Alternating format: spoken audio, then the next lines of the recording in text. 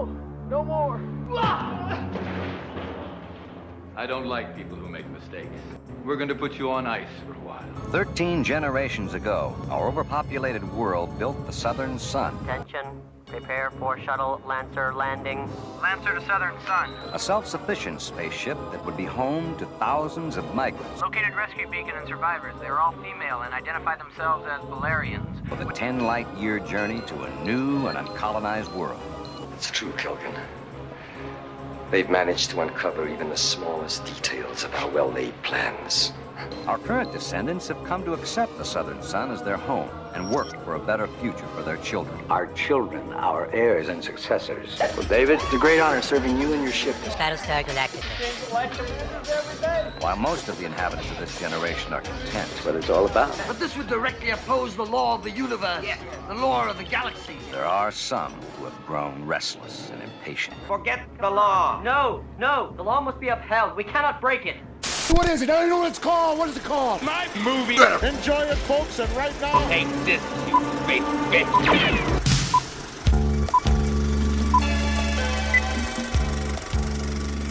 Begin movie now. We are here on this episode of this show. Welcome to the Reb Brown Club presents a My Movie's Better presentation. We watched the movie Space Mutiny, a 1988 South African space opera, starring who else but Reb Brown, among other people. February doesn't end. Yeah, whenever we're around, it's always February. February will never end. So we are also currently watching movies, so I guess this is sort of like a commentary. But anyway, this movie has a pretty great tagline that I think nails down the plot pretty well, but also makes it sound like it's some sort of horror movie. There is nowhere to hide from the enemy within. Does this movie have a xenomorph? Yeah, or like is someone going to be like, claw their face off? They'll look it's like under my skin. They'll look like the mind rot Magic the Gathering card. I don't know if you know that card from I haven't way seen it, but I can imagine it's just like I think it was someone Portal. just ripping the flesh off their face. It's like guys' like head is like exploding. I'll send you a picture of it. All right. So yeah, this movie is 12% rotten on Rotten Tomatoes. Which I think is unfair because it's so enjoyable to watch. It's fresh in its own way. It has great space scenes. And so I should introduce my guests like a proper host. Welcome, guys. I have Evan and John from the Dork Web here with me today. And as I said, we watched Space Mutiny. And so this movie was also covered by MST3K. And so it gained some popularity from them. That was the first time I saw it. But I think it stands alone as its own movie. What do you guys think? It's definitely a masterpiece in its own special way, Yeah. like all Reb Brown films. Oh, yeah. It's called a labyrinth of thought. A labyrinth of thought. Yeah. It's definitely a labyrinth of something. Yeah. A labyrinth of editing. Yeah. A labyrinth of leotards. Oh, yeah. We should definitely talk about how there's more shoulder pads in this movie than in the NFL. Ba-boom. There's your first joke of the night. Ooh. Yeah, because there's some strange costumes. There's also the, like, henchman, as we're seeing now. Oh, he just went away. But the henchman wearing the, like, perhaps it's paintball gear or maybe, motor like dirt bike. Yeah, it's almost like he's wearing gear. no shirt, but like a motocross. Yeah, he's like, definitely chest guard and shoulder pads. He almost looks like a Mortal Kombat character. Yeah, I was just gonna say it's like Mortal Kombat at the beach sometimes. Or like He-Man sort of too. Yeah. He's definitely not wearing a shirt under that, and it's definitely weird. Yeah, because like he's the only person who looks like that. Yeah, and it's I like, guess what's your job on the ship? Oh, I'm like just like a henchman. Well, I gotta say because I feel like he takes the role of like the enforcer. Yeah, the enforcer to the bad guy, and that is they totally fucked it up because they should have given that part to the Dog the Bounty Hunter mullet guy. Oh yeah, who had like literally a gigantic dead raccoon on his head. Like that guy should have been, and he would have made more sense wearing that armor because he was all like he had the giant beard and the giant mullet. It would have been like, oh yeah, that guy was like space barbarian, whatever. But no, they just picked some random dude. A lesser Reb Brown. Yeah, definitely. Well, no one can be Reb Brown. We all can't be, yeah. Yeah. I would the way I would classify this movie is it's kind of like what did I say? Battlestar Galactica meets Space Channel 5. Now, you should probably tell the audience why this is part Battlestar Galactica. Well, that's because they actually used Battlestar Galactica scenes from the television show. So this movie is quite literally part Battlestar right now on the screen. Yeah, we're Viper seeing Mark IIs. Viper Mark IIs, and I guess those are Cylons. They might be. I don't know. Yeah. But it's I mean, as far as I've researched it, it's definitely. I mean, they call them Vipers. Oh yeah, in this movie they call them Vipers as well. It's crazy. Yeah, and then I don't know. They're like, so I don't think that is. I don't know if the computer stuff is also from that, but definitely that is like so basically all the good footage. So and you see any good special effect. you see Red Brown looking like a TV dinner in their footage. It's just I mean, for all we know, this movie might take place in the same universe.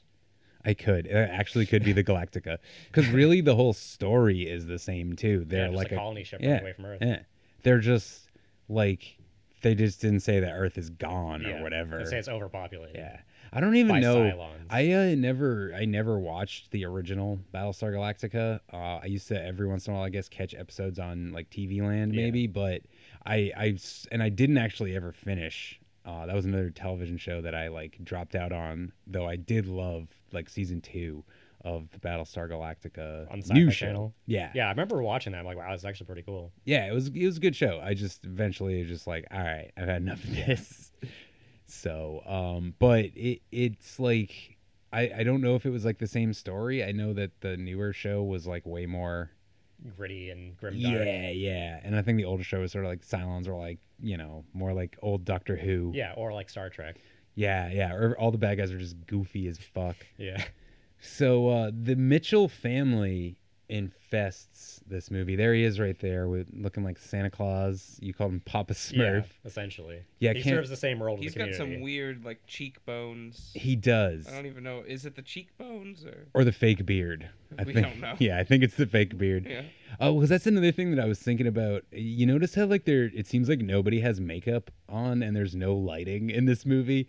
Like there's some real big like heavy cuts that were made, but Cameron Mitchell definitely was in makeup because he has a fake beard. I feel like I need to address this now about the uniforms in this movie. Mm-hmm. If you're a woman and you're not a ranking officer or in maintenance, you're wearing a leotard. Yeah, you're dressed like Tarzan's wife. You are objectified. You are blatantly objectified and used for menial tasks. Yeah, I mean that's basically how it is. And there's this one girl on the bridge, and I'll point her out when she comes up.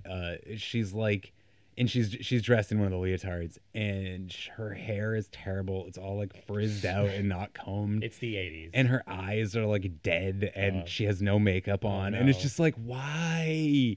Why didn't you be like, hey, can we like get her like a comb, please? Like a doll's eyes. Dead. Yeah, it totally looks like a He-Man like paintball uniform that guy's wearing. Yeah.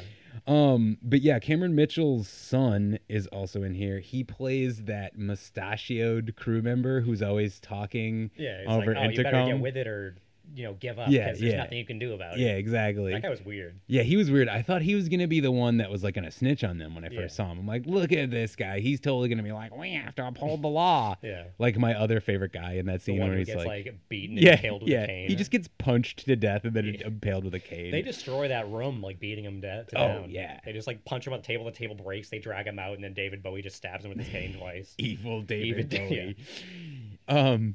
But also his daughter, Cameron Mitchell's daughter, is in this movie too, and she voices the lead Bolarian Stevie Nicks character, the useless Bolarian women who do nothing in this movie. The sex switches. Yeah, they just seem to kind of entice men into coming to the room and then knocking them out, or appearing in like a dream and just subtly advising you how to advance the plot. Yeah, they're just the dream women. And they like giving people like wet dreams too. Because the dude was like totally just like rubbing his chest when he was having the vision. Yeah, he was getting into it, and it's you dry hump that fucking plasma. I can't wait for that. That's one of my many favorite scenes in this movie. Because I will say that this whole part of the movie is like the boring part. Like even though it's action packed, I guess, and there's lots of explosions, like nothing actually really happens here. The teleporter effect, man. I love that. Yeah. that he's the only one who survived that crash, and the professor whose character you never see, he's just dead. Yeah, and blatant use of slow-mo too. Oh my god, the way she runs is so fantastic. So the director of this movie, he stated on his website that he was called away from the set due to a death in the family before filming began. And so the assistant director directed the film, but he could not get what I explained to you guys earlier, the Alan Smithy credit, which basically in Hollywood just means that you didn't want to be credited with the movie. It's an annulment. Yeah, which I think is funny because like it's such a relic of the past. Whereas like nowadays you can just look up who actually directed the movie on Wikipedia in 2 seconds. So like the Alan Smithy credit doesn't work. Oh, there she was. We just missed her. The dilapidated lady. Oh man. I'll point her out again later. You guys, I don't think is this the guy that's the son? Yes, that's Cameron Mitchell's son. His like son that looks nothing like him and has none of his acting talent. I guess he looks sort of like him. I don't know. But and also I think all of these scenes were shot after the movie had been completely shot, and they were like, "Oh shit, the movie's not long enough." Because they don't advance the plot at all. No, they do nothing for this movie. It's like talking into an elevator intercom. Yeah, so the movie definitely takes a little bit to start going, but once it like picks up and hits like the main plot, it is just a lot of funny stuff. It's not as quotable as some of these bad movies, but it is just so fun to watch. And there's like Door Hunter: The Future, like we still quote that. Oh yeah.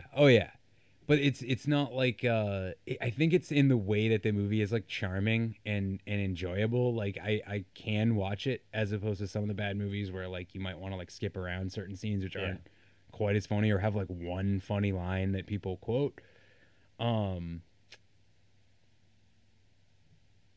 Yeah, so let's lay down the plot. The basic plot, yeah. So like if you're not, because you could be watching along, but if you're not, the basic plot is Battlestar Galactica. I mean, yeah, they're like what, like a seed ship essentially. Yeah, they're like within the first generation. Oh, I think it actually said in the beginning it's like 13 generations. Yeah, they're like the 13th. Oh, seriously? I thought it was the first generation. Oh yeah, well, because you were mentioning it off air, like space sickness or whatever, space madness. It's a real thing. Space madness. Yeah, they totally have it, big time. Yeah, big time. And so they're, I guess, going to a distant Earth-like planet. Yeah, or something, which I don't know how they know where that is. But at least it's correct to like that science of the physics of actually going from here to a distant galaxy. It's almost kind of like the beginning of Alien Covenant. Yeah. It's very similar. Or without James like, Franco burning to death. Yeah. Or like the television show Battlestar Galactica. Yeah, the television show. Yeah. And honestly, like the first time I watched this recently was when we did the last episode. I was just like, oh, I gotta watch this movie again. And about halfway through it, I was like, oh yeah, they did a Mystery Science Theater on this. Like, it was something about Cameron Mitchell and thinking about like, oh, they made Santa Claus jokes about him. It like tipped me off. Oh, another thing I gotta point out. Started to trope myself, but have you noticed that like having your hair slicked back in this movie denotes how evil you are? Because both these guys get the slick. And I swear to God, when you first see Cameron Mitchell's son, and I might be wrong about this, his hair isn't as slicked back as later when he's become more evil. So I definitely think there's a thing about that. They're like, yeah, get some gel in there. That'll really show the audience who the bad guys. So evil. Yeah, he's so evil now. Oh yeah, now we can see it earlier. Sorry, I have to go back to their uniforms. Mm-hmm. But so this ship is called the Southern Sun. Southern Sun. And that is a double S name. Yes. So just talk that. Sorry, I didn't interrupt you. Talk that towards the mic. Even when you want to look at me, just so we don't lose you. The uniforms, they're either like a white or brown uniform with like red epaulets. And they always have a black SS patch right on the chest. Yeah. Yeah, they do. Wee, Nazi alert. Yeah. Space Nazis. We're playing Killzone. But even the good guys have it because it just means Southern Sun, guys. Come on. And the bad guys just happen to be wearing red lapels and brown shirts. Jumpsuits with SS patches. Yeah. And Calgon is like kind of Hitlery in the sense Yeah, that he like, could be a Gestapo officer in another life. Well, yeah. Oh, totally. Yeah, he could totally play a Nazi in like a World War II movie, and probably did at some point. Because they're also sort of like minus the like genocide and like there's bad hair girl again. Yeah. Minus the whole like genocide and white power-ishness of the Nazis, they have the same goal of like, we're going to unify the country under an army so nobody can do anything about it, basically. Oh, yeah. You know, and like turn the police force and the army into our brown shirts. So that's kind of like the same thing that these guys are doing. Oh, exactly the same thing. Oh, here's your favorite scene coming up right? where your favorite guy, character gets he's horribly torn he's apart. like, no, we must uphold the law. I fucking love I'm this guy. telling on you. Yeah. Basically, yeah, I love that too. Instead of being savvy about it, he's all like, well, I can't let this stand. Guys, I'm going to have to tell. And they're like, I don't. Yeah, I must report. Yeah. And then the bad guy's like, are you going to let him spoil your ambitions? No. I like these I feel like these like groups of soldiers weren't like, they didn't like quite tell you who is who. Like, so I guess these guys are like another rank, or maybe they're like supposed to be like the pilots. Yeah, they're like the administration level. Right. Because the brown shirts are like the engine workers and the security. The white shirts are like the bridge crew almost. The brown shirt guys are called the enforcers. Yeah. And I think these guys are supposed to be the pilots because they're with this dude who is the flight commander. Oh yeah. And I'm pretty sure that, because like, okay, one of the things I've always tried to figure out in this movie is where the fuck is Reb Brown coming from, and like who the fuck is he and why is he here? Because that's a question you ask in any Reb Brown movie. I remember later on in the movie, he explains his limp, and he's talking to someone, and he says like, "Oh, I have Dave Ryder and his Viper Squadron to blame for this," and he holds up the cane and like looks angry. That is my actual favorite scene in the whole movie because of that like juxtaposition of him going, "He gave me this," and holding up the cane. Yeah. Like, he gave you a cane? Like that sounds pretty nice of him. Yeah. He crippled you. I get it. He gave you a limp. So a very inconsistent limp. So he's kind of, I feel like, and I gotta point this out because throughout this whole movie, there were all these moments where I was like, damn, this guy, he feels like he's Hulk Hogan. I feel like Reb Brown's character, Dave Ryder, is sort of similar to the Suburban Commando character in Suburban Commando that Hulk Hogan plays, where he's just a general space hero who's just flying around. He has the name of a space hero and just kind of a general commando name, like Dave Ryder with a Y. It just sounds like a dude who's like wearing Oakleys, driving a pickup truck, has a tribal tattoo. Yeah. He's got like a sticker that's like says like these colors don't run. Yeah. I don't want to interrupt, but can we talk about like the super like psychedelic palantirs that the space witches use? What are those things called? Is that what they're... don't know. Plasma lamps. I always associate them with this toy store in Newburyport. Like rubbing their thighs on it. Yeah, I know. Ooh, sexy electricity. Yeah. There was this toy store in Newburyport where I grew up called Eureka. And it was sort of like a science-y toy store, and they always had one of those prominently on display. So as a kid, you always had to like stop when you're there. Like, whoa, electricity, super cool. It's like the cooler older brother of the lava lamp. Yeah. It's so like late 90s, early 2000s. Like, and I don't feel like anybody actually bought them. They just were there. Like, you'd see one every once in a while. Like, hey, it's one of those things. You'd be ashamed if you actually had one as like a centerpiece in your house. They're like, okay, actually, this is one of my favorite scenes where it's like the guy gets like lured by the Balerian, and then it's like, hey, you don't go in there. They're off limits. And he's like, hey, and then the scene just ends. Yeah, the door closes. Yeah. But fantastic editing in this movie. A movie that contains not only a cut where there's an attack scene happening, and then all of a sudden it just cuts them having drinks, but also my favorite thing, which MST3K also pointed out, is Lieutenant Lumont here, who, spoiler alert, dies pretty soon in this movie. And then in like one of the next scenes is back in the bridge just sitting at her desk, and the movie makes no mention of what happened or why. they just, again, editing, they were like, either they didn't notice it or they were like, nobody will notice it. Oh man, or care. Reminds me of the club scene, which is one of my other favorite scenes of this. And man, future clubs are crazy. It's like the club in RoboCop, but like way better and way more hula hoops. Yeah, there's just PVC piping everywhere. Yeah. And like this ceiling, people just provocatively dancing with hula hoops. And there's like, of course, like there's like a couple of raised cages like in the background. I'm pretty sure. Oh yeah, we'll see when it's coming soon. Also, I love the very like dramatic relationship, the will they won't they between Sissy and Red Brown, who would then get married later. They have no chemistry, and it's like, how do these two people ever get married? They have no acting chemistry. I hope they have better marriage chemistry. Sissy's character is great for the sole aspect that she's almost kind of cut from the same cloth that the secretary from Ghostbusters is. Oh yeah, she's just like one of those, like New York mousy 80s ladies. Mousy 80s New York lady. Hey, I gotta ask a question. How much like swishing do you think they had to edit out from all the fucking like nylon vinyl suits everybody's wearing? Red Brown walking away. Yeah. Oh man. This nerd with his chart. Yeah, it's Otacon.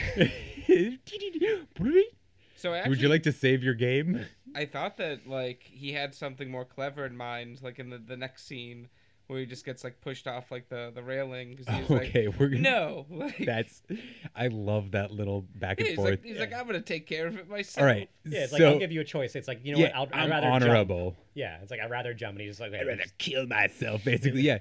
What I love about this guy is he's in a long line of characters in bad movies who serve one small function in the movie, yet get a full name. Hello, Steve Codell. Or it's like, why the full name? Like, couldn't just be like, staff officer, whatever or something. No, hey, Steve Codell.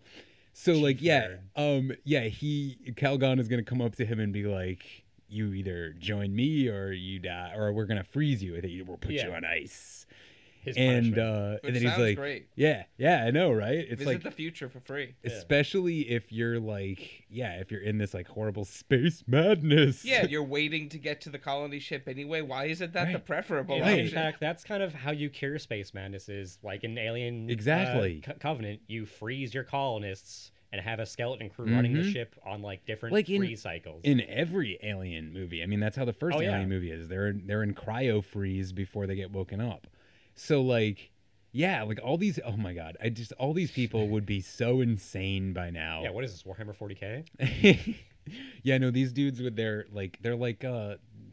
either from paintball or like motorcycle, like a dirt bike motorcycle masks. Oh yeah, their like goon mask is just balaclava or whatever. Yeah. Balaclava is the food. Balaclava is the face obscure, and the paintball mask. Basically, yeah. And it's I know it's a low budget movie, but like I think that's the scene where he laughs, then takes a step, and then laughs again. Oh, yeah. It's like a Neil Breen movie where you feel like he did like 2 takes and then they just put both of them in the movie. Like he thought they're yeah. So we should talk about this now since we're in this obvious factory, another hallmark of bad movies. Just they shoot in a factory. Yeah. So this is definitely a bunch of natural light in this scene, which, and I told you guys this, when the guy who did the special effects edited it so it looked like he put it through a filter, so it looked like all red or orangey, so it kind of would have been like maybe the engine or something, or maybe at least would have looked more like Bespin or something. Bespin. Yeah, like Cloud City. The Havana gas. Yeah, I meant Cloud City specifically, but well, Bespin's the planet. Yeah, like, and I mean specifically the chamber from where they fight with that like orange light coming up from the ground. And then somebody took it upon themselves because they thought it was a mistake to go back and edit it back. And I love that it was just like, I imagine this guy sitting there, like he's editing the movie and he's just not paying attention at all. So he's like, what the fuck's wrong with this? This looks wrong. We gotta get this out. He's gonna be so glad I caught this mistake. Exactly. Man, this factory looks all wrong. I feel like that might also be the same reason for why the color of the laser projectiles change at least 4 times during this film. Could be. I'm sure you noticed that too. Yeah, the guy kept fucking with this dude's fucking special effects. Swish. Well, also the dope hydroponics room too. Oh, they just yeah. have some plants in like a Zen garden. Oh yeah, I love her special area or whatever she calls it. It's just like the gardening section at a Home Depot. It just has some water features and some potted plants. That's it. So also another thing about this movie is there's apparently hula hooping was huge on this ship because everybody in this club just hula hooping, dancing around. Everyone has a hula hoop. It's how you dance. You don't dance alone or without a hula hoop. Like it's the future dance. It's like in Futurama, rings are in. Rings, yeah, it's totally. I gotta have to put that in right here. The rings thing for Futurama. Oh, and also I love it how the music here is sort of like it sounds like the backing beat to like late '80s rap. Where it's like, like Casio keyboard expecting with like Will Smith to just like bust out a line. Yeah, there's like nothing to the music. It's like, whoa, hey, it's like just a like standard beat with like nothing else going on, you know. Also, I just have to point out, just like in Your Hunter the Future, there is a scene where a lady is busting out her like, you know, her special sexy cableman dance to like a giggling Reb Brown watching. True. It was in Reb Brown's contract that the lead actress had to dance sexily for him in every movie where he's in, and he just kind of does his like doofy grin. Exactly. Oh man, the fashion in this movie is so dates it. Like, and it's so weird to me because I feel like the movie would have really benefited from everybody being dressed in like the jumpsuits. Hold on, is that like a fishbowl with green liquid, but just with tinfoil over it? Oh yes, it is. It kind of reminds me of the pickled eggs from Moe's in The Simpsons. Like it's like a jar of green liquid just bubbling behind them. Or vaguely resembles the thing where those helpless creatures wait for Jabba to eat them. They're like, hey, this looks fucking futuristic. Even though this lady next to her has like the most like honestly, what they're wearing could have just been. Like it was like the future from Back to the Future 2, or where they're all like the like future clothes in like 2016 or wherever the fuck it was. Yeah. Like, and it so dates the movie to a time because like honestly, I could see these people wearing this shit in 1985, not 2020 million. Whenever this film is distant future of 20s at 20XX or whatever. Yeah, it's definitely a 20XX movie because like. It was a movie or even 1990 XX. This movie didn't even have the respect for the viewers to fake when it took place or to give us a like in a distant galaxy like Star Wars ripoff opening thing. Because I think there's also a little bit of like general Star Wars ripoffery in the movie. Like they don't go as far as to like be like, hey, somebody has a lightsaber. Yeah. But they definitely want like the pilot. They want the pilot hero. Yeah, they want the pilot hero, and they want the laser action sequences. So can we talk about the fact that Reb Brown also was like, guys, I'm wearing a wife beater for 75% of this movie. A wife beater, my swishy pants, and a belt. What looks like a 1960s like wrestling world championship. It's almost kind of like a Johnny Cage belt without the Johnny Cage belt. Yeah. Like at first when I saw it, I was like, is he wearing a fanny pack in the club? Because like, whoa, a chrome fanny pack. It's like he wanted to be the sequel for Big Trouble in Little China. He's like, yeah, we're going to space. My God, Big Trouble in Little Space. I need that movie. Yeah. And here we see some of the good weapons right now, like the PVC spud gun laser bazooka. Yes, and the go-kart. I love these things. The Enforcer, like 2 and 4. All right, so there's a part. Actually, it's not in this scene. It's in the later scene. So keep your eyes out for it. In the final chase scene. In this movie where like Leah stands her ground when the guy's running her down and gets hit. There's a funny part in that scene where she's shooting at them and they drive by her, like they do the whoa, and then they both split ways and drive by her, and then she shoots Reb Brown. Yeah, I felt like am I seeing this right? She shoots his vehicle. It's so funny. It's like, oh, you tried. Way to go. Way to go. But it's not in this scene. But I love these like shitty ass go-karts that they drove around in. Are they even totally a Spider-Man villain who has one of those? That's like his main shtick. The Spider who has what? I feel like they could even be like bicycles with like shells on them. That would be hilarious. The guy driving it is like chugging his legs below there. Just Flintstoning it. Damn, they blocked the way. With a small pipe. Shit! He also like he's the only character I think that swears in the movie, and any time someone swears in a sci-fi future movie, I'm like, whoa, okay, bro. It feels like they shouldn't do that. It feels they like should make up words. Yeah, like frack. Yeah, exactly. I mean, especially if you're already gonna rip off Battlestar Galactica. Yeah, you may as well like put yourself in the universe and be use like their slang. Freecon, like or whatever.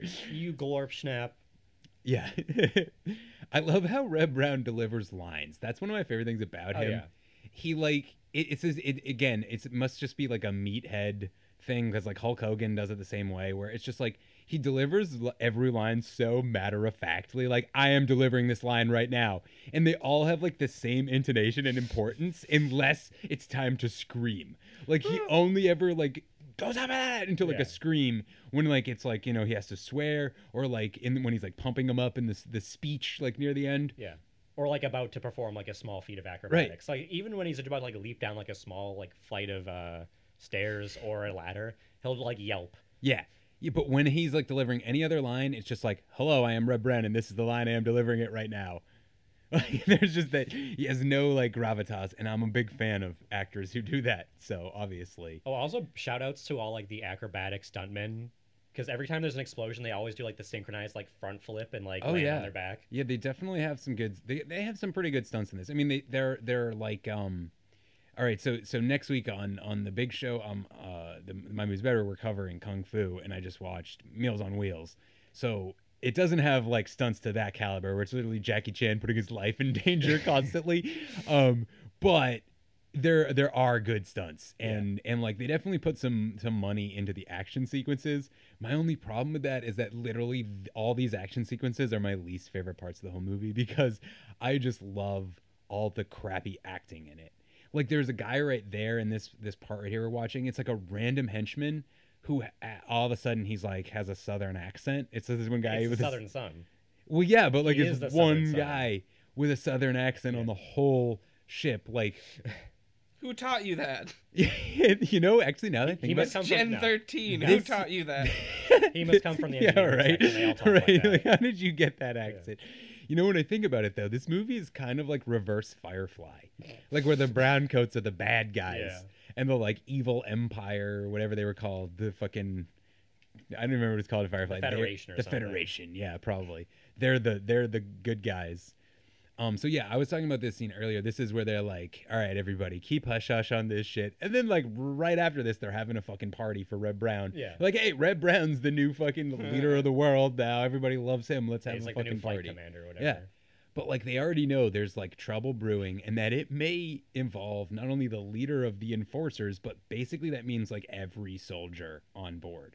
Because we'll also find out that, like, he's been culling, essentially, all the enforcers, and killing any enforcer, 38, I think they say in all, who was not gonna bow down to his superiority. Yeah, he either, like, freezes them or kills them if he can use them. Again, freezing. The ideal...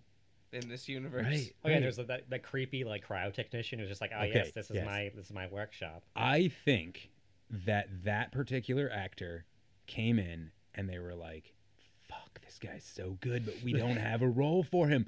All right, let's make a scene for him. Let's make him a creepy gravekeeper type guy, because that's the kind of character he is. And like it's also weird because he's on right now, actually. Yeah, here he is right here.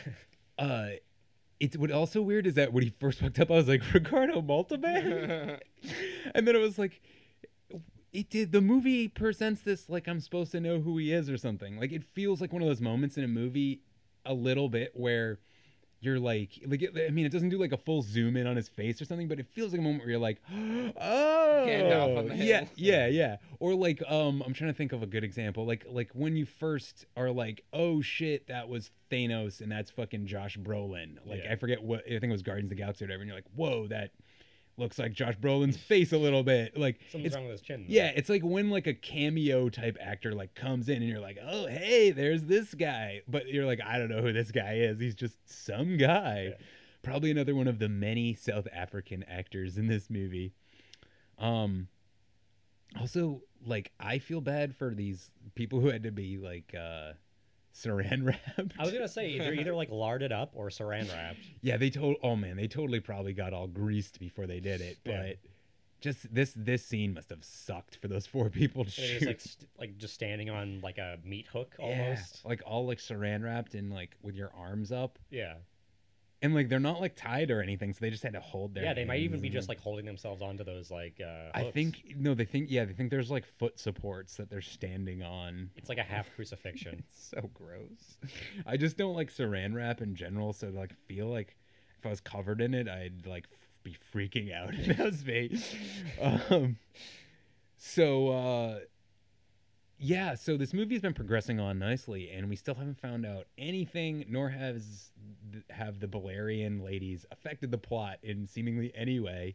I like to call them the space oracles from Greece. Yeah. They remind me of the oracle scene from 300. Oh my God, you're right. When they just dance. Yeah, it's like she has spoken. Dancing around with their see-through like sequin fucking scarves or whatever they are. It's like, I don't know. It reminds me so much of that particular scene. I don't know if I think I've mentioned it. We mentioned it a couple times. They were put in because they had run out of, or they had not enough time, they felt, in the movie, so they wanted to add something in. And I think that shows pretty well when like they literally do nothing in the whole movie, but they try to make it seem like they're affecting the plot. Like they like when something's happened, it cuts to like the Balerians like touching the orb thing.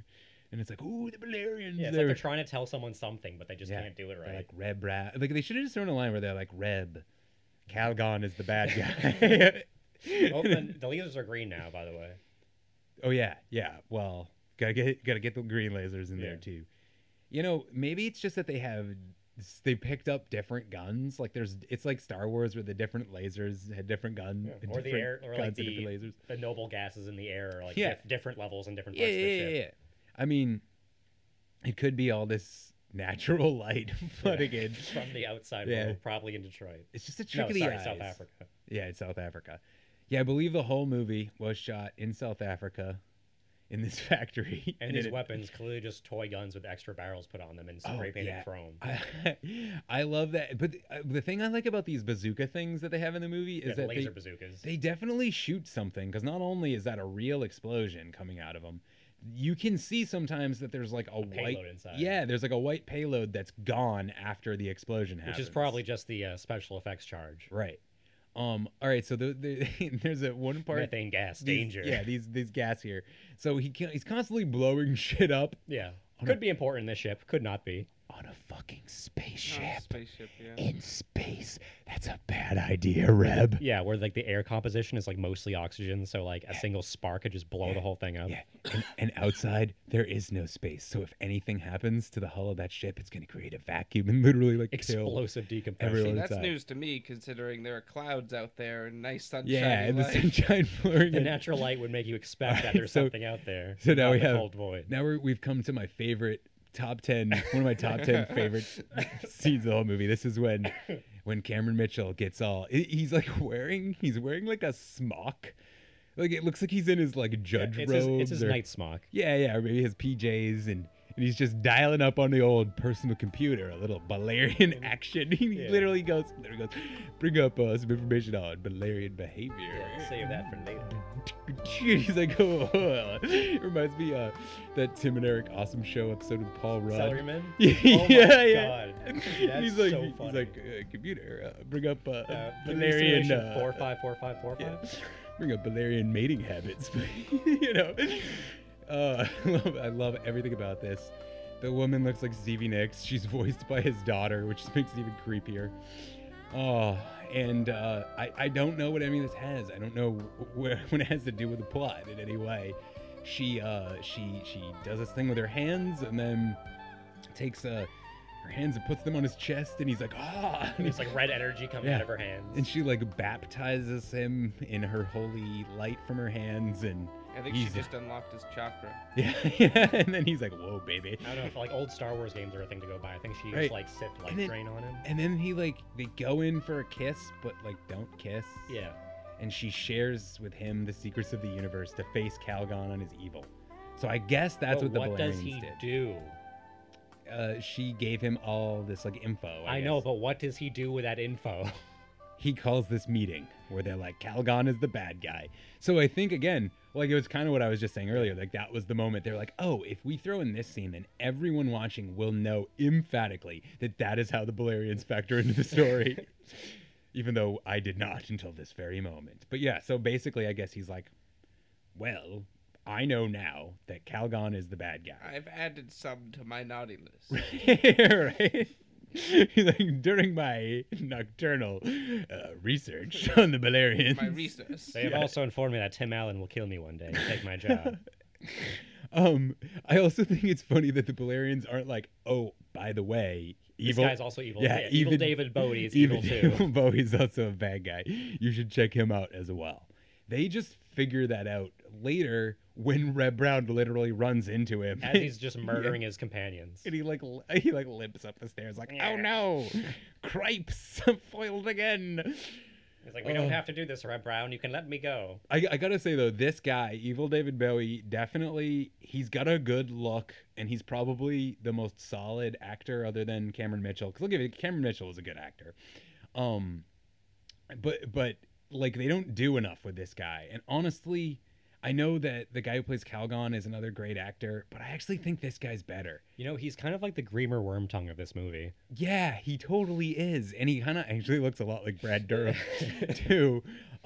Yeah, he's just kind of like, he's like the second in command to the big bad guy, and he's sort of the sniveling one. I just felt like there wasn't enough with his story, and the fact that they make him the one that has the connection to Reb Brown. He would have made a great Loki in a 80s Marvel Reb Brown. Avengers. Yeah. Oh, man. Reb Brown, And Reb Brown as Captain America. Ooh, yeah. Well, hey, man. With CGI and modern editing techniques, I'm sure we could make it happen. Yeah, we could. Now I gotta cast some more people from this movie. I think the white-haired guy would be like Quicksilver, probably. Oh, yeah. Or Magneto. Right, or Magneto. Montage to 99 red balloons. Yeah. 99 Luftballon. I also, another one of my favorite characters in this movie is the Wren. He's like one of the other pilots. He's gonna be in this scene. He was in the last scene too. I guess he's sort of like the second in command of the pilot guys. This dude right here. He looks. It just their uniforms make them look like they should be in like a like future Castle movie where it's like future knights from the 80s. He looks like a weird like court surf or something. And they like ride the fourth world. They ride the fourth world. Yeah. The fourth world, yeah. They ride like space horses, and again, like there's a little bit of a He-Man thing going on with this. Oh, this guy with the nunchucks? Yes. You never see that in the movie, but you just have like one guard just like going nuts with some nunchucks. And the other guard going, nice, sick. Dude, that's fucking sick. I've been on the ship for 13 years. It's the dopest thing I've seen so far. Yeah, I imagine that guy does that like every day. He's just nunchucking. Yeah, he's probably the best like practitioner of nunchucks ever because he's been doing it for 13 years. Generations. Yeah. Generations. Oh, yeah, not 13 generations. Yeah, 13 generations of a technique. Guy, passed down. Yeah, passed down over 13 generations. My great-great-grandfather just decided to dick around with these one day. Right. Progressively, we've gotten better over time. Hard edit. So, the mutiny is in full swing. Oh, yeah. The space mutiny. Calgon. So they made fun of that a lot on MST3K. I do think it's funny that his name is spelled Calgan, but everyone calls him Calgon, like the famous like 80s commercials for it was a cleaning product. Yes, Calgon. It was a detergent, I believe. Sounds like a detergent. Yeah, they usually have like those very strong, like commanding names. Exactly. Like Ajax. And like sort of, I always thought of it when in that episode of The Simpsons with Mr. Sparkle. Oh yeah, he disrespects your dirt or something. Yeah, he is disrespectful to dirt. This is your favorite scene. Yeah, he gave me this cane. Ah, man, he's way taller than him. Yeah, Battery's like standing on like a plinth. No, I think he's just way taller because that guy you can see in other scenes. He's pretty short. I think he's shorter than Cameron Mitchell, who's like an average size guy. He's dwarfed by Reb Brown. Reb Brown, a college football player, if you didn't know that. And honestly, I'm surprised Reb didn't get involved in wrestling. He's got the height and build for it. And the personality, it seems, too. Yeah. He could scream. Yeah. You know? He can emote anger. Another. Here we go. party. Hey, it's party time. I just love the juxtaposition there, where Bring it's out like the scantily clad we're women. about to be the bad guys and do the bad guy stuff. Party time, drinking. Every meet at the bridge for martinis and hors d'oeuvres. Yeah. So here's this girl again. I keep picking on her, but her hair is just terrible. Look at that. It's so bad. And it's like, there's no oversight on any of this shit. But Red Brown's hair looks good. Cameron Mitchell's hair looks good. I feel like sometimes in this movie, Red Brown is wearing like a trash bag poncho sometimes. I'm sure that's what it would sound like. Like, it would just sound like if you put a garbage bag on. Like sometimes in this movie, it's almost kind of people have like a weird like shoulder cape or like half cape, but it's just made of translucent like plastic. Yeah, it's very tunicky. Yeah, you know, like a see-through plastic tunic. Okay, this part too, where he's like, so Red Brown, like they're talking, and he's like, oh, congratulations. Where's your daughter, cheers. by the way? He goes, yeah, where's your daughter? And then he's like, oh, she's in her special place. And then Red Brown's like, okay, all right, bye. And they're like, oh, remember when we were young? And then it's like hard cut to them fucking. Yeah, and there's like gratuitous shots of Red Brown just like licking her chest. Yeah, he's like smelling her breasts. It looks like he's like rubbing his nose. He's trying to get the cream out of an Oreo.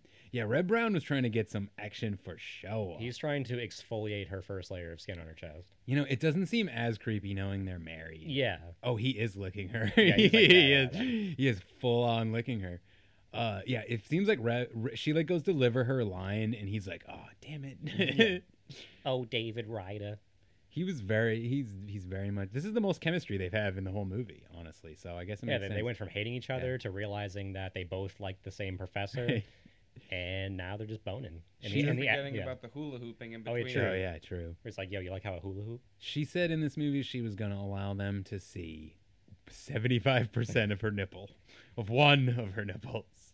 Oh wow, I didn't actually see it, but I see a little darkness. Yep, that is. I don't know if you. That's a quarter nipple. I don't know if there's a little joke here. I don't know if you guys noticed this. I don't know if it's intentional, but I thought it was an attempt at a joke that felt like maybe the director missed that the writer put in. They're obviously getting sexual, and one of the lines he has here is, "My place is in the docking bay." Wow. And I was like, was that like a penis, like, a sex joke that they like just they didn't deliver it like it was a joke? It's like, no, he's being very topical. He's a pilot. His quarters are in the docking bay. Yeah, he's like, no, that's what I was being serious. The writers were like, no, we're cool. Red Brown can't, deliver a line any other way. No range to do that. Yeah, these damn electric ball things, they get such fucking heavy play in this movie. And they're just that was another movie. Danced at. We just had a moment here in the film where there's these random cuts that like in film school, your fucking teacher would rip you apart for these like they're literally like 1 second cuts. They're not even like a full second. They're like mistakes almost. Yeah, that's what they feel like. They feel like like someone accidentally left like that little reel in there, and they might have. But yeah, it's like that subplot in Fight Club where people will subliminally leave like little snippets of porn in like children's movies. But I think in this movie, because it happened so much, it was a choice. It was an editing choice. Ooh, the Valerians have lured 2 young men to their dooms. Yeah, and they like dance around with them, and one of the guys has like a long ratty ponytail over his shoulder. It's pretty gross. It is pretty gross. There's a lot of just bad hair, bad costumes, and bad makeup, and that is like what you put that all together, and you have a beautiful film. Hey, look, it's the Galactica. I feel like I've seen that sex witch's face on like any countless random hairdresser, where it's like, the super 90s side. It comes into salons. Right. Yeah, and they still use the same like hairdressing like models from 20 years ago. Yeah. It's like for the like salons for older women that have not updated their pictures in years. Or current salons that haven't updated their advertising. True. So I guess that's another like subplot thing there they put in here with Dog the Bounty Hunter and his friends. They're like the Valerians are like luring the bad guys in there. Yeah. But I don't know why or to what end.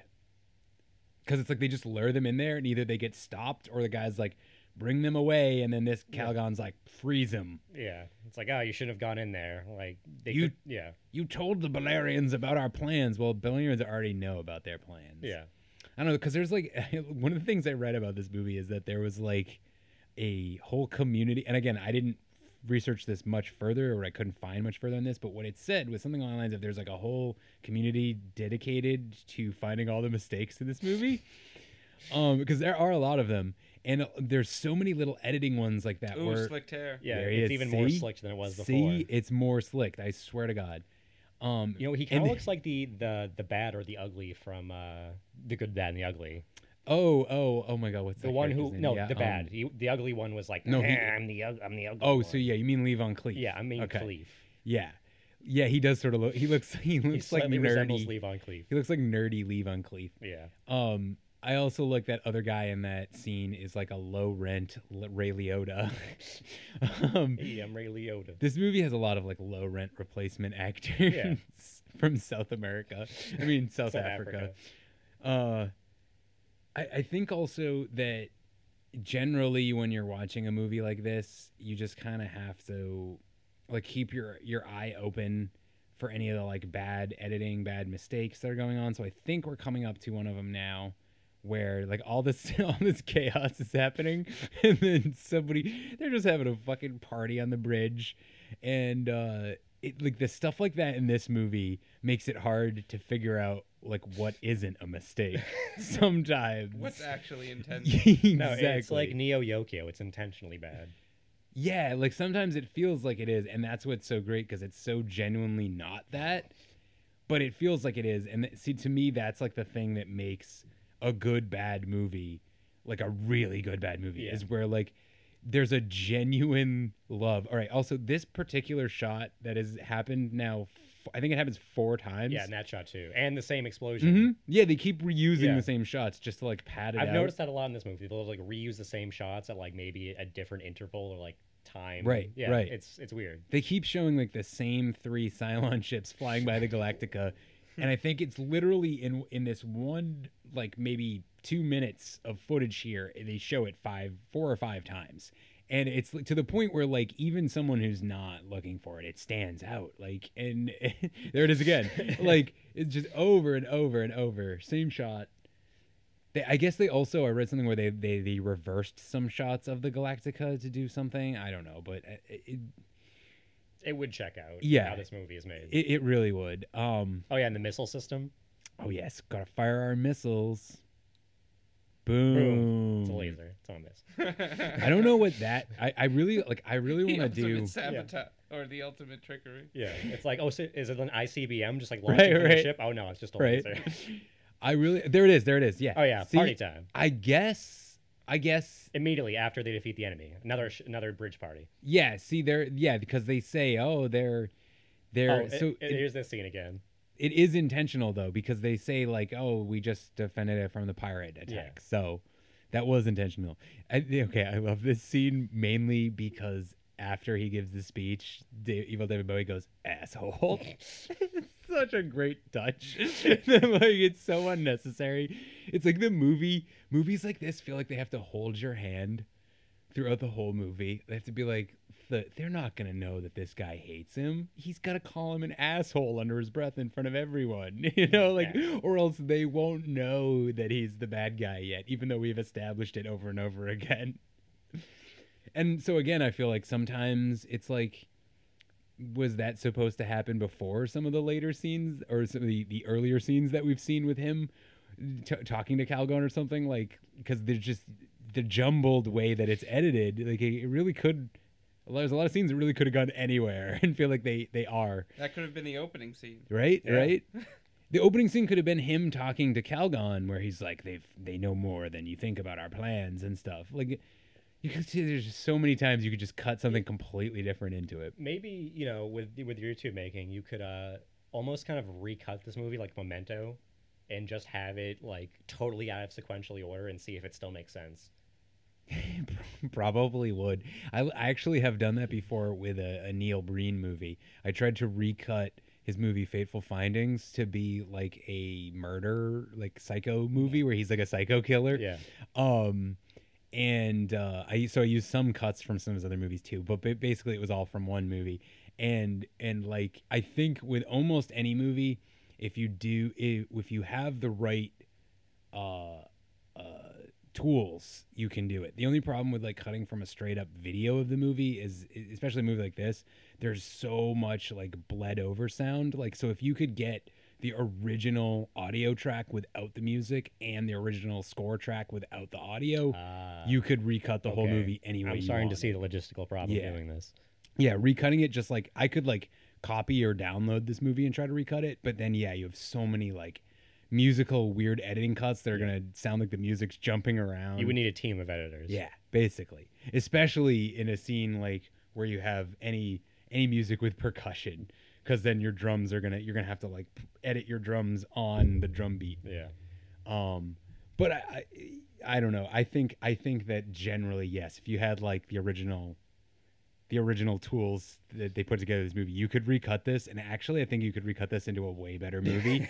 Probably could. That was just use like mainly the Battlestar Galactica's footage and make it seem like the enforcers are on a different ship and Reb Brown is trapped on that ship with them. And so he's leading the mutiny. Yeah. So like that's actually my idea. If we were to make a Space Mutiny 2, the roles would be reversed. Reverse mutiny. And the bad guys would somehow take control and be reverse mutiny. Oh my God, that would be brilliant. I'd like to see a cut of this where it's just Reb Brown with the flamethrower attacking the ship.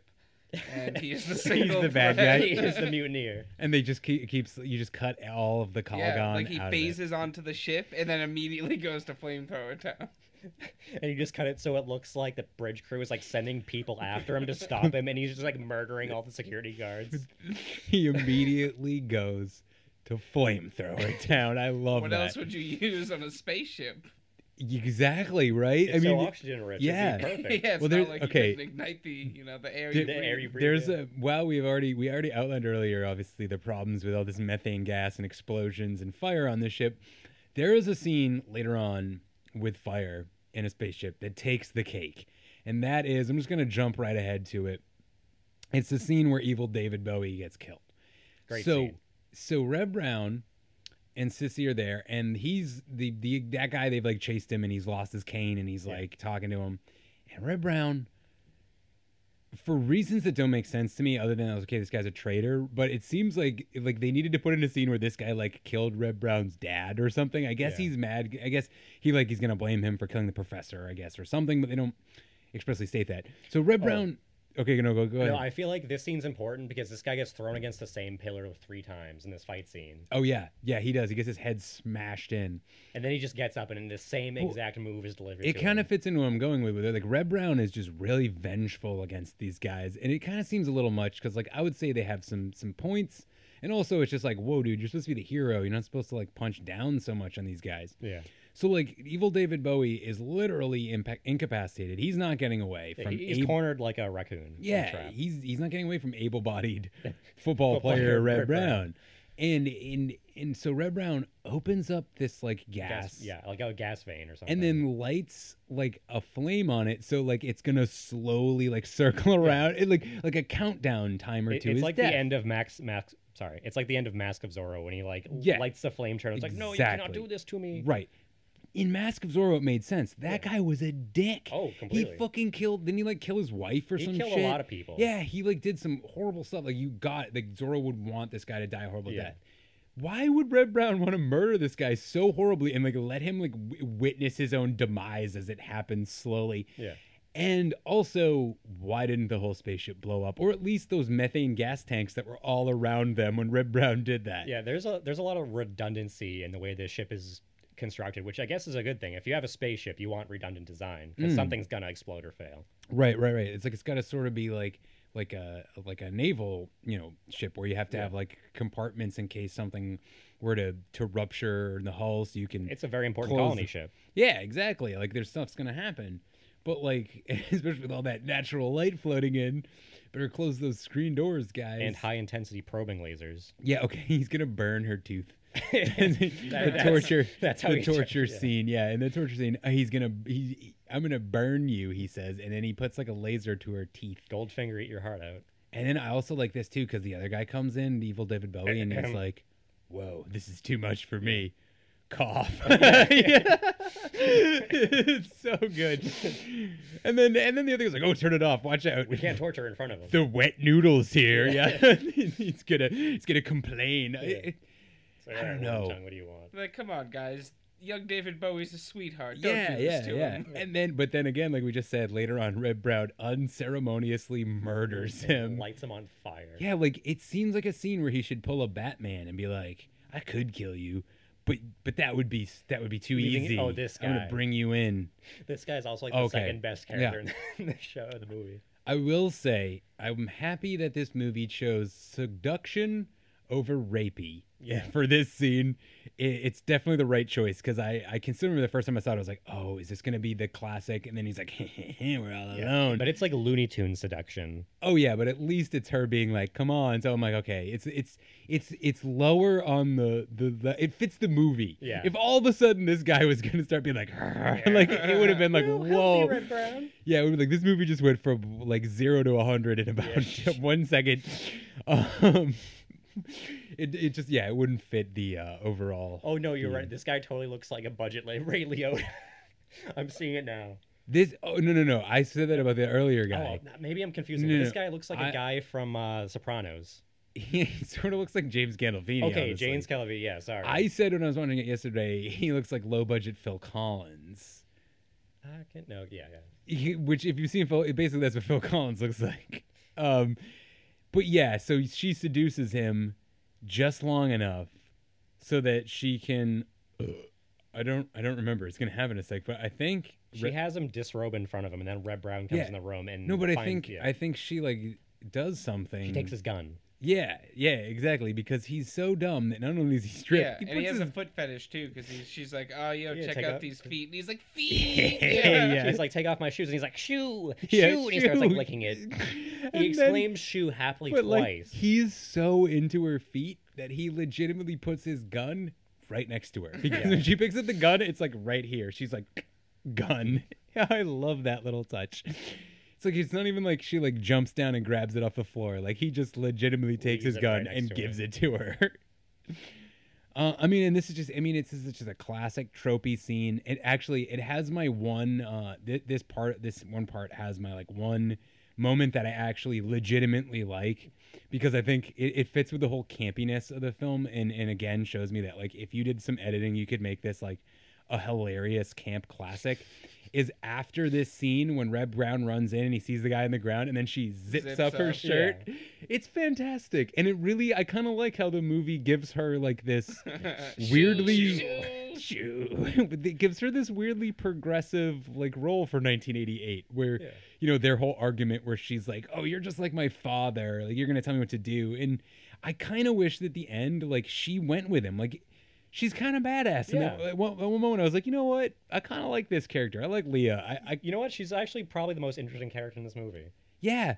And at the end, she should have gone with Red Brown, and they should have taken down the bad guys together. It would have been cool. And it would have like fit into this whole story they had built up where they have this back and forth, and he's always like, "You should stay behind." And she's like, "No, I should go forward." But then at the end, in a great turn where they just subvert one of the classic movie tropes. Like he's about to leave and she doesn't say anything. White hair guy goes, "I'm coming with you." And you're like, and immediately you're like, "Oh, okay. White hair guy's totally he's gonna be like, "No, don't come with me." And then white hair guy's gonna be like, "No, I'm coming with you." And then he's gonna sacrifice himself and die. Yeah. But instead, Red Brown goes, "No, you're not coming with me." And he goes, "Okay." It's so good. It's like, you know what? You probably have a better handle on this than I do. Yeah. So it's just like, it's a movie where, and so many like of my favorite good bad movies have this, it has so many missed opportunities that like, for such a low budget movie, it could have been like a kind of a cult, like great classic for better reasons. If just someone had a brain when they were making it. Oh yeah. Also the fact that they disguise themselves, but it doesn't work. So they get at all. And then they get the masks, full balaclava, paintball mask. And it immediately like still doesn't work. So they're just like, okay, fuck it, the masks aren't gonna work. Well, but she leaves her jumpsuit on, and then when they get back, he's not wearing it and she still is. Yeah, like he was like, fuck this. Yeah, on the way to the bridge, he just takes it off and is carrying it next to him. So it's like, I'm sick wearing this. Yeah. I want my wife beater again. My wife beater in like chrome trousers. Yeah, Kurt Russell's awesome. Yeah. You see, what happened was like we were filming that day, and like my allotted 10 minutes of not wearing my wife beater were up. So I was like, guys, I literally contractually have to take this off now. So that's why I think it happened. Right, the smackdown in the room full of like sandbags and cardboard boxes. Yeah, you know what this room strangely looks a lot like? The bridge. It does, you know. Shot from a it different really angle. Does. Yeah. Ooh, man, she really jams on his foot with her heel. Yeah, she does. It's like the octagonal design of this room. Well, you know, the ships in the future have to be very, you know, right, modular. Right, and... but it just like if you'll notice, the bridge has a similar, like lines to the architecture. Let's be honest. There's probably only like 3 sets in this movie, and 2 of them are factories. Yeah, I would say most of the film is at a factory. Honestly, I kind of like to believe deep down in my heart that this was all shot at one facility.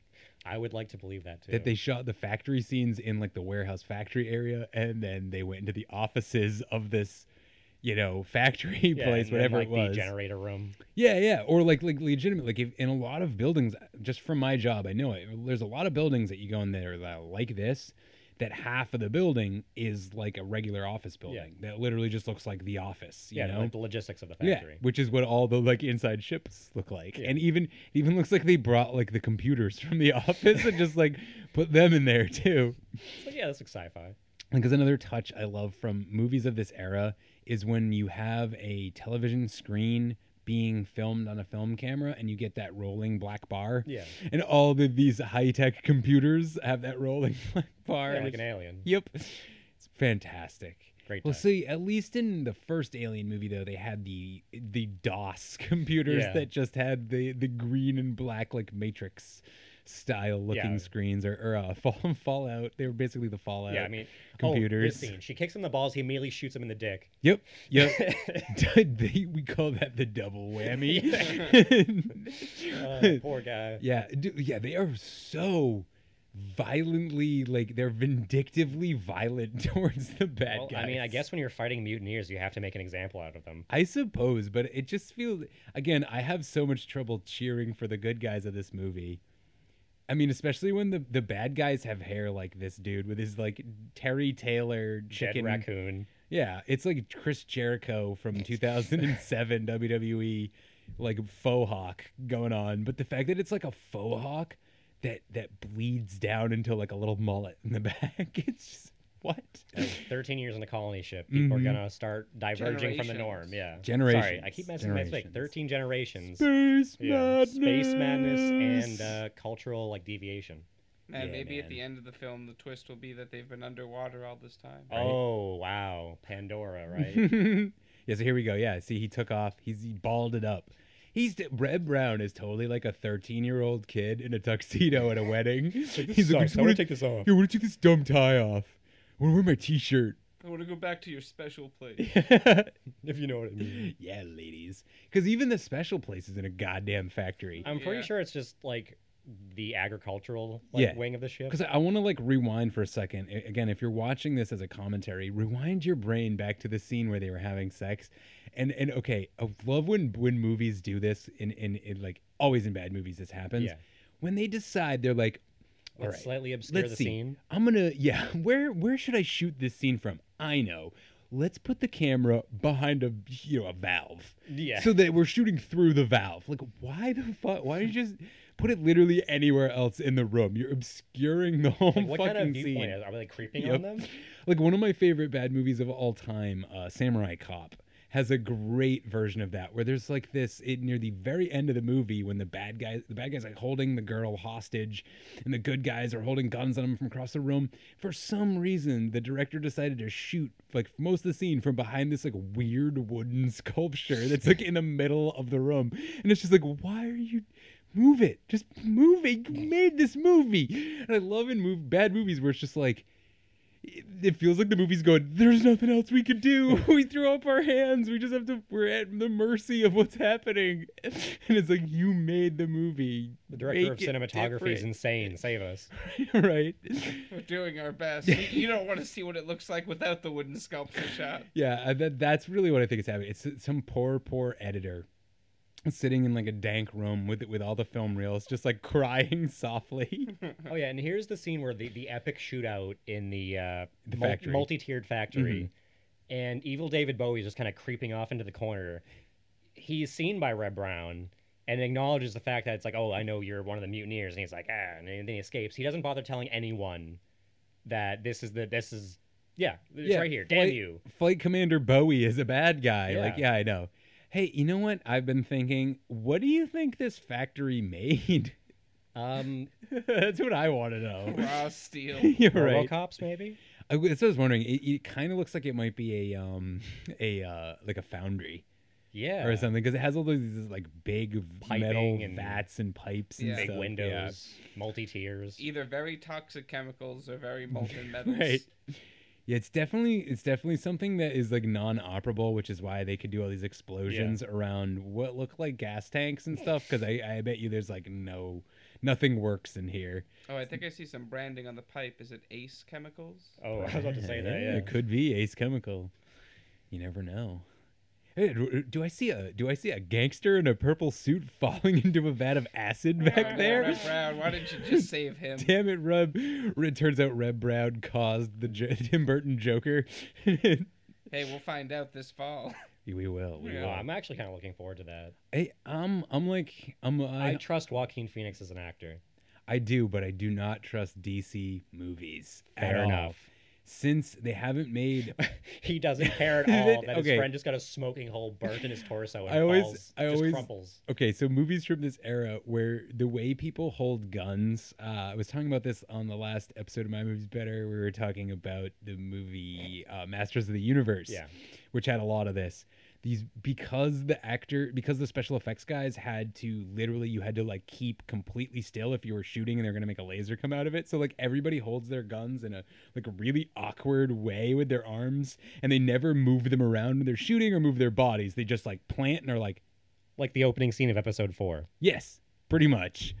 Where it's just like, wow, why are you doing that? Oh, right. Because our guns have no recoil. And because the special effects guy needs you to be completely still so they can overlay the laser effect. Oh, I love it. They didn't have a problem doing the lightsaber, though. No, they didn't. But I read about sometimes how they did that. Perhaps. And it kind of was, and that was also based on the fact that they had a crappier effect that they were using beforehand. And it was so bad that was like one of the things that they were like, we got to fix this before we make the movie. So they just kind of like developed that effect on set. Yeah, actually not on set, in post. Okay. I'm pretty sure. Yeah. If I remember correctly, I might be wrong. Oh yeah, of course. That stuff doesn't happen on set. They talk about it in the lengthy 2 to 4 hour fucking documentary that's on the Star Wars DVD. Yeah, I did watch it. That guy did eat shit. There are a couple of those. First down a flight of stairs. Another hallmark of like late '80s, early '90s movies are just dangerous stunts by non-stunt people, just fucking people eating shit, totally hard off of like metal stairs, and you're just like, God. Yeah. Oh, this movie also makes a lot of use of the fire suit, as we're seeing now. Oh, just a person in a flame retardant suit with flame retardant gel all over them. And whenever someone falls from a height, they always do the front flip. Yes, you always got to do that. And you make sure you want to land right on that on your nice back pad. Because that's what I was saying earlier about the whole Meals on Wheels thing, where like you don't see anybody like doing a stunt and then landing. You see just people falling into the abyss of nothing. Because they don't want to show you the pad. They there's the flamethrower. Yeah, here we go. Not actually reaching them. The flamethrower, the most useless weapon in the history of weapons, literally killed more people who used it and the guys around them in their platoon. Hey, there's Sam. Literally killed more people that used it than killed enemy combatants. Mostly just intimidation and clearing out tight spaces. Yeah, but I believe that I read this a while ago, and I'm pretty sure if I remember correctly, they stopped being used by basically any military when it became evident that like I just said, it would kill basically only the people who used them and make you a target if you were carrying one for enemies, but also nobody wanted to be the flamethrower guy because it was a death sentence. Also, like, if your unit was captured, you decided to surrender, no one would ever take the flamethrower guy alive. You were killed immediately. Yep, because if you had killed anyone, it's kind of like being a sniper in the same way, where like oh, you're a real piece of shit. Yeah, you kill people in a bad way that's not honorable or something.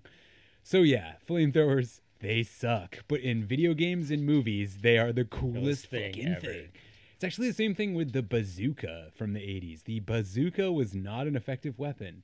And ground surface missiles are. I think the bazooka was more of just like an anti-tank gun. It is an anti-tank, but basic weapons like that, like anti-tank weapons that are used by a person on foot, are not very effective and not Unless really it's the Panzerschreck. Well, yeah, I mean they were to some extent. They were used way more in like World War II and in Korea and in Vietnam, but by now they're basically not used at all. All it is guided missiles now, like the what is that? The Javelin? Yes, exactly. Or well, because it's like, and it's kind of the same thing. It's like it's not practical nor safe for someone to be carrying a bunch of missiles around, and like it makes you a target for enemy combatants. If they want to take out a whole bunch of people, they just shoot the bazooka guy. Oh yeah, and her shooting position where she's just like crouched. I like how she like Jackie Chan that. She was like hanging. And apparently, I don't know, because there's a rope, but it's not tied around her at all. But she's legitimately hanging from a beam with like one arm and shooting. And that core strength, I don't know, man. Even like I said, Jackie Chan, he was hanging in Rush Hour and he couldn't hold on with two hands. So I don't know how she did. We get to see David Bowie unceremoniously killed here. And it almost looks like the space witches are like influencing this demise. Yeah, the space witches told him to do it. That's a good point. Like, you need to crawl into that little pit there. Or maybe they just were like, Red Brown, get him. He knows too much. Yeah. See, look at that. He's like, oh yeah, buddy. Instead of just shooting you.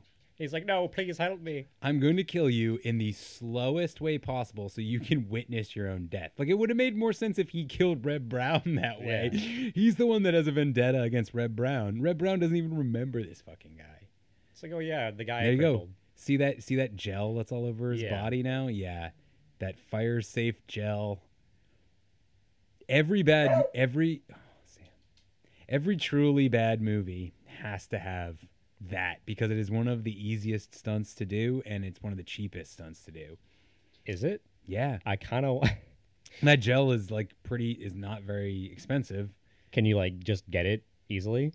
I don't know if you I'm sure you probably could somewhere. Because if I keep on saying this theoretical second Space Mutiny. Like, I would totally want to do that. We could totally make a second. I'm totally down to make Space Mutiny. So here's the idea: it can either take place in, I guess, like a factory, or some unused space, or it could take place many years later when they reach the planet, and it's going to be Space Mutiny 2. We gotta go back. Space Mutiny 2 Rebel Planet, and there's a rebellion on the colony. Okay, I'd be down for that. I would like Reb Brown becomes the bad guy. Well, not even that. This could be like after like his generation has passed, and it could be a descendant of Red Brown. What if? All right, Bad Brown. What if if in this movie you cut in scenes from Battlestar Galactica? From the new Battlestar Galactica. Yes. No, but I was gonna say from this movie that are like scenes like you take a bunch of action scenes and other stuff of Reb Brown and it's like you put them into the new movie where it's like the people are studying Reb Brown's military techniques. He was the best warrior known on the Southern Sun, the greatest warrior of the ancient Southern Sunship, and it's become like this like legend. So it turns into Metal Gear Solid 2 more or less, where he's being studied and trying to replicate it. Pretty much. I'd be totally down for that. I'd also like I'd like to see a movie where it's like Calgon just like hides in the bowel. Calgon's still in it, but he's like cybernetic because he's like half burnt. Yeah, but like see, the only problem is that is like how, because he's like still on the ship, and that was my whole problem with just this movie having the balls to act like it was going to have a sequel in the first place, but also setting it up that way. It's like, so Calgon is horribly burned. He's all alone, and apparently all of his guys are either dead or arrested or whatever. And he's in the bowels of the ship all alone. but he's still alive. So the movie's definitely telling you like, hey, Calgon's still alive. That's bad news. So like, where does he theoretically like? Where does he go from there? He could be so like badly burnt and disfigured that he could just kind of pretend to be a casualty of the battle in like the whatever room they were fighting in, and just be like, oh yeah, the flamethrower guy got me. True. And then like he just puts on a mustache and he hides on the ship for years until he gets his revenge. Or even freezes himself, so when he's on the planet, he can plant his seeds rebellion again. Or like the movie would probably happen because also another thing I love here in this we're kind of at the final. Yeah, are we watching The Running Man right now? Yeah, I know, right? It's very actually kind of similar to The Running Man.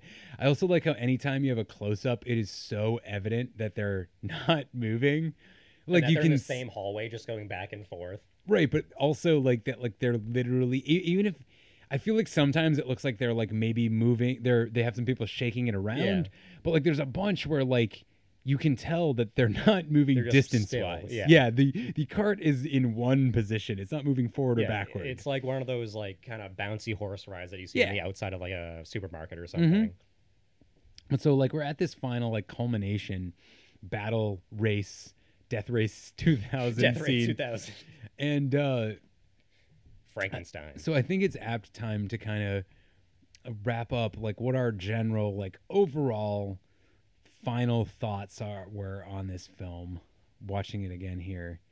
I personally would say that it's definitely one of my favorite like bad movies, and it just has so much good to it because of how bad it is, and that's like really the definition of a good one. So honestly, I never really thought about it before we did this. I would put it up with like the top ones, not like number 1 or number 2, but I'd put it in like the top 10 list with movies like the Roman shit. It's definitely exceptional when it comes to bad movies. I'd say it's a good like board game or like tabletop movie, like if you're playing D&D to just have in the background. Yeah, so people just yell out quotes. Exactly. Try to be Red Brown. Exactly.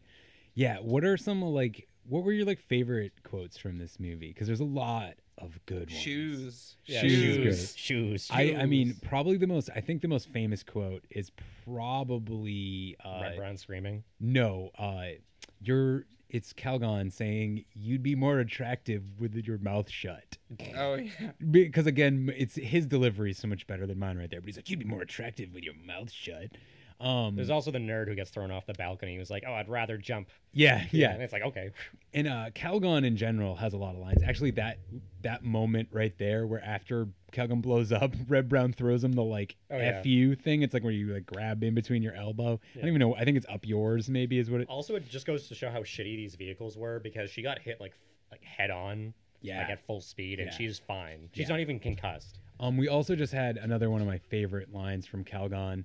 Right before he attempts to kill Leia, he goes, take that, you space bitch." Oh, yeah. I completely forgot about that. I laughed so hard when he said that. He just has a bunch of... He also called her a big bitch on another line. No, I think that's... Or was that Evil David Bowie? No, that's that line. I swear to God... I swear to God that he says space bitch once, and on another occasion he also says big bitch. I don't think so, because I swear to God... I thought I swear to God. That line right there at the very end was big bitch.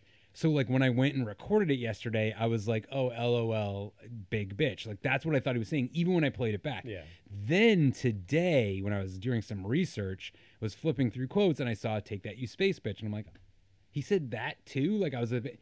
And then I listened back to it again and turned the volume way up, and I was like, oh, he does say space. So I think you did the same thing I did. Maybe I'm just having like a weird like Mandela effect. Sadly, I don't think he says "take that, you big bitch," but I thought he did too. Also, at the end, sorry to interrupt, but at the end of the film, they're making out like dressed almost in like wedding gowns and stuff. But she's like, "Oh, aren't you gonna miss your flight?" And he's like, "No, like, will I be in time back to marry you or something?" But like, what flight are they talking about? Where are they flying? She says like, "You're gonna be late for your flight," and then he goes, "Does that mean you're not gonna marry me?" Yeah. It's like, what does that fucking mean? I'm more curious about what the flight is. Right, and like it would make sense if at that point he was like pulled out a ring or like made it look like he was proposing in some way, but that happens off screen. Yeah, I guess.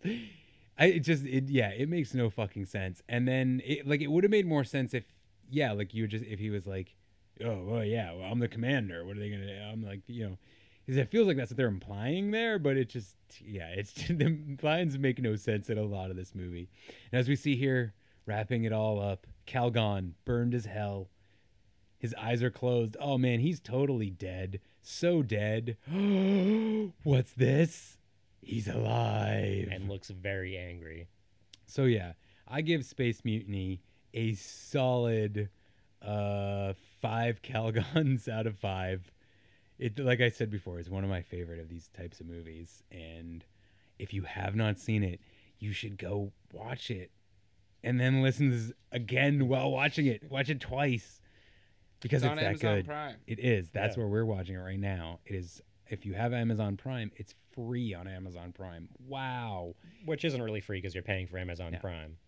Oh, I didn't know this. The woman who played Lieutenant Lamont is named Billy Second. That's a very interesting name. Yeah, that's an interesting name. All right. Hey, the guy who played Calgon's bodyguard is named Guy Guy Pringle. This is really the best part, where we're watching the credits. We just name some of these people, like Chip Mitchell, who or the character named Mohawk, who I'm assuming is the fuzzy Mohawk. Is Evan Clisser. Yeah, he must have been that guy with the Jericho hair. I wonder. These must be like South African names. I was looking for a guy named maybe Dog or Bear or maybe like Big Fred or something like that as the mullet guy, but no. We got we have the 5 Balerians. And complete with Balerian Twana. 1, 2, 3, 4, and 5. Yeah, we didn't need all that information. You could have just said Balerians and then listed them. Yeah. That's usually what they do in these movies. So yes, that was Space Mutiny. It's fantastic. It's great. And if you want to watch something that also happens to be clips from the TV show of Battlestar Galactica, and not the actual show Battlestar Galactica, and could take place in the same universe because it's the same ships and enemies. Yeah, basically, if you want to get the gist of what Battlestar Galactica is kind of about, much worse. Yeah. So yeah, I guess that's kind of basically it. I will really quickly plug, obviously, My Movie's Better, which you're listening to right now. So like, share, and subscribe. We have a new episode coming out probably this weekend or early next week on Kung Fu movies. But you guys, why don't you talk a little bit about what you're doing? We are the Dork Web, and we are doing comics, games, and movies. We just had episode 15 come out called Endgame, which is... What's that about? No, it was Game Over. It's called Game Over. Yeah. I'm screwing it up. Anyways... but it was about Endgame, It was I about assume. Endgame, yeah. And it was a delight. We even walked through the Infinity Gauntlet comic. Because I remember reading it once, making me the expert of the group. Yep, that's it. Damn, I wish you guys had asked me. I would have totally guest starred on that and helped you with that, because I know a lot about that comic run. It's one of my favorites. It's really good. Yeah, it's fantastic. Oh man, like the biggest thing I wish that they had in the movie was that chapter called the Astral Conflagration. Yeah, because you have Galactus and all these other celestial beings just laying this smackdown on Thanos, but he can't be defeated. Yep. I also just like generally the whole idea that Thanos does not give a shit about morals or doesn't have some greater purpose like in the movies. He doesn't care about people dying or surviving or his planet starving or any of that bullshit. He's just doing it for death. He just wants to show that he is the baddest motherfucker and that death will recognize him. Yeah, it's so much cooler, I think, than what the MCU did, even though I like it. The whole Infinity Gauntlet thing isn't even his idea. He was tasked to it. Exactly. It also has some other great characters like Mephistopheles. And Adam Warlock. Yes, and oh my God, MCU. I know no one involved in it will listen to this podcast, but if you ever do, what the fuck? Adam Warlock. He should have already... He more or less is the Soul Stone. I mean... Yeah, let's talk about the sidestepping. Well, we won't talk about it, but the sidestepping of the Soul Stone. Yeah. No one bothered figuring out what it actually does. Yeah, no. And I don't even think the comic books completely answered that. No, they do. It's the power over life and death and like spontaneous creation of like life. And the thing that they needed. Essentially creating bodies for dead spirits to go. Right. It's the mastery of life and death. It's the Dragon Balls of the Marvel Universe, where you can be like, oh, can you want to bring back Yamcha? Yeah, okay. You want to bring everybody's dead back? Here you go. And don't give me that bullshit where the Hulk is like, oh, I really tried to bring her back, but I just couldn't. Even with the fucking Infinity Gauntlet, I couldn't bring her back to life. So, yeah, don't say who, because spoiler alerts, but yes, I know who you're talking about. Yeah, I think that just in general, though, there's a lack of just that great Jim Starlin sort of cosmic storytelling that happened. Also in the Jack comics. Kirby, too. And Jack Kirby, of course. Yeah, New Gods. is one of my favorite comic books ever. The Fourth World. Oh, The Fourth World is Scott fantastic, Free, which we also mentioned earlier. Yeah. We are the forever it's funny, people. I'm so glad we're doing this movie and talking about all this stuff because last week, like I said, we covered Master of the Universe, which also, that movie is literally a New Gods movie. And if you go and you just erase from your mind that He-Man ever existed and think just about New Gods when you watch that movie, you're like, holy shit, this literally like follows the plot of one, I forget which one it was, but it's one particular like arc of that comic. And it's fantastic. So I was really glad to also cover this movie because it kind of falls in the same like weirdly, like it's like space opera really is the best way to put it, where it feels really epic, but also has this weird, like I said earlier, it feels like knights and castles in a weird way at the same time. So it's almost a 40K movie. Yeah, it's man, like my wish for the Imperial 40K Guard TV show on HBO. Yeah, man, one day maybe. I'm surprised they haven't capitalized on that yet. I think honestly, and this probably won't make it into the podcast, but I think honestly, it's just that the expense of making something like that, I think people are intimidated. And pleasing all the neckbeards, because they're gonna be so like adamant on the lore being perfect. Right. Like, okay, his coloration's wrong, his epaulet should be on the other side. Yeah, like, but he wouldn't have that purity seal there.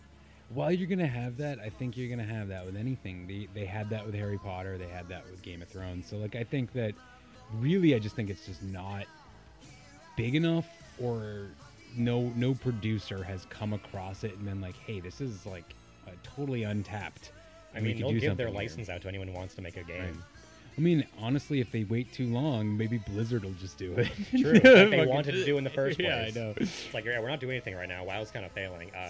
Can we try Warhammer again? Exactly. So on that note, we will say goodnight, goodbye, good luck, all those good things. Thank you guys for being on the show. Make sure to check your local factories for any for Calgon. Yeah, Calgon. Yeah, there may be a space mutineer still hiding in a factory. You never know. And as always, come back and listen again, and hopefully next time we will possibly cover like Captain America or one of the other of the many great. Close out the or the original. Red Brown. We could do the original Avengers film. We could do the. It wasn't George Clooney. It was David Hasselhoff, Nick Fury. Yes, there's that, but there's also the Red Brown movie that's Rambo. Yeah. Oh, Strike Commander. Yeah, Strike Commander or something like that. Yeah. All right. Well, again, thank you for listening, and goodbye.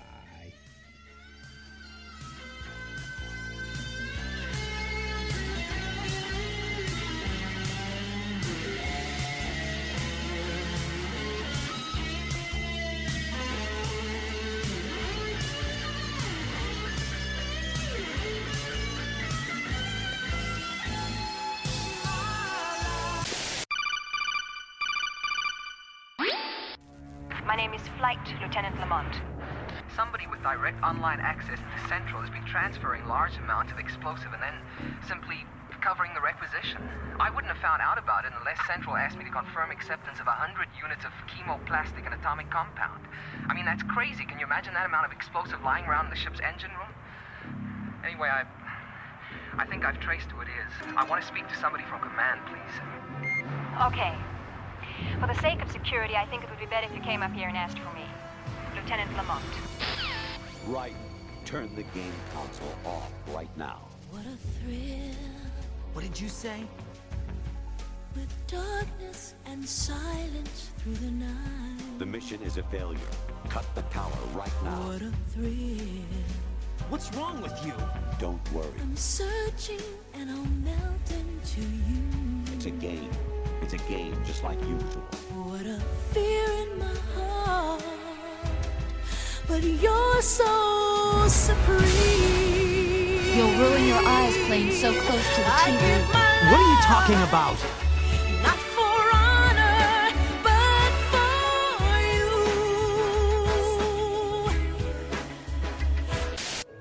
Hi. I understand how you feel. You? How could you know how I feel? Listen, lady, I did what I had to do. Don't you think I realized a good man died? A man I respected and loved? Hey, I don't need this. Wait. Listen, lady, I did what I had to do. He's dead. That wasn't dead. What difference does it make? What the hell are you doing anyway? That could have been you dead down there. I've never seen anybody burn before. You should have stayed up on the bridge safe with your father. The enforcers are not going to attack again. Yeah, how the hell do you know that? Well, if you'd shut up, I'd tell you. What difference does it make? Calvin's dead. They have He's no dead. leader. They have no And choice. there's nothing we but can to do surrender about to it. my father. Forget it. I don't need that.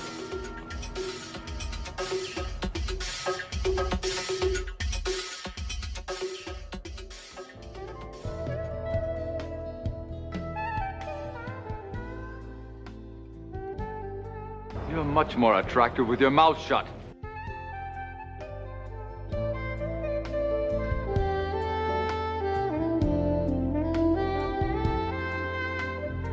No, no, the law must be upheld. We cannot break it. What is it? I don't know what it's called. What is it called? My movie. Enjoy it, folks, and right now. Take this, you fake bitch.